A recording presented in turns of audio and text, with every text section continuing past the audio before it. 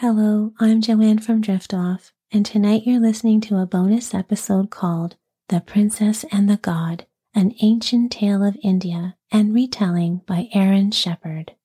You can listen to the whole story and other episodes while enjoying ad-free listening by becoming a premium member at driftoff.supercast.com, or you can find the link in the show notes. That's driftoff.supercast.com.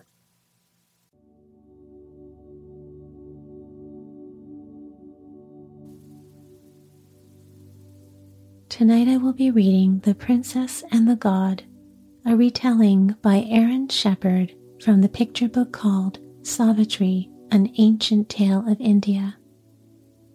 In this ancient tale that is over 3,000 years old, Princess Savitri must use all her wit to save her beloved husband from the god of death. Will the princess save her husband?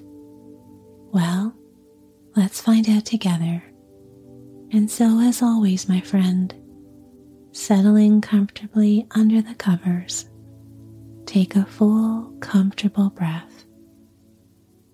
And as you exhale, relax and let go. Allow any tension to just melt away, letting your head sink deeper and deeper down into the softness of your pillow. There is nothing else to do and nowhere else to be. So just lie back, relax, and enjoy the story. In India, in the time of legend, there lived a king with many wives but not one child. Morning and evening for 18 years, he faced the fire on the sacred altar and prayed for the gift of children. Finally, a shining goddess rose from the flames. I am Savitri, child of the sun. By your prayers, you have won a daughter. Within a year, a daughter came to the king and his favorite wife. He named her Savitri after the goddess. Beauty and intelligence were the Princess Savitri's, and eyes that shone like the sun. So splendid was she, people thought she herself was a goddess. Yet, when the time came for her to marry, no man asked for her. Her father told her, "Weak men turn away from radiance like yours. Go out and find a man worthy of you, then I will arrange the marriage." In the company of servants and counselors, Savitri traveled from place to place. After many days, she came upon a hermitage by a river crossing.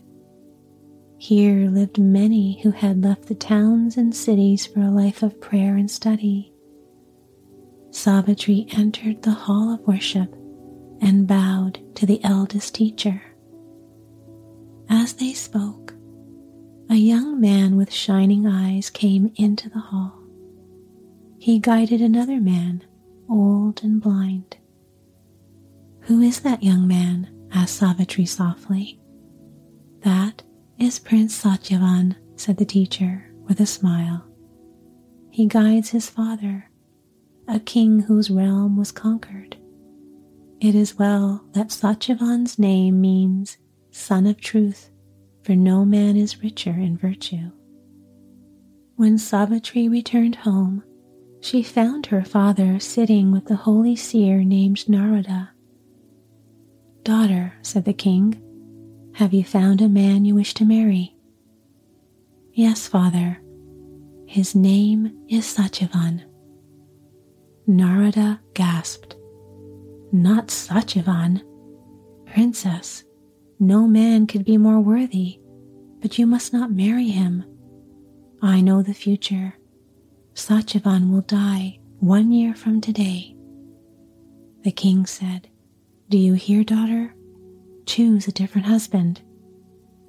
Savitri trembled but said, "I have chosen Satyavan, and I will not choose another." However long or short his life, I wish to share it.